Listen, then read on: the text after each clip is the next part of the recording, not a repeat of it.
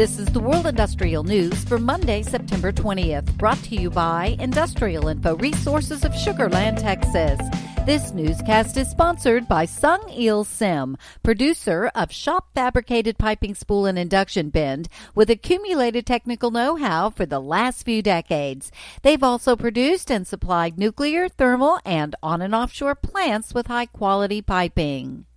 A frenzied burst of metaphorical arm twisting and horse trading is taking place in Washington, D.C., as slim Democratic majorities in the House of Representatives and Senate attempt to transform the U.S. electricity industry against the backdrop of natural disaster said to be caused or exacerbated by climate change. Minnesota sports a broad array of projects under construction ranging from pipelines to food to wind farms. Industrial Info is tracking nearly $5.8 billion in industrial projects that are underway in the state.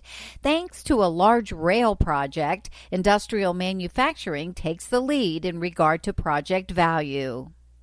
Europe continues to be a leading market for offshore wind investment, but for a third year running, China led the world in new installations during 2020.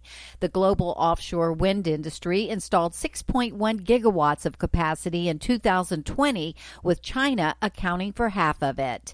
And China produced 340 million metric tons of coal in August, which is up 0.8% over the same month in 2020, according to China's National Bureau of Statistics.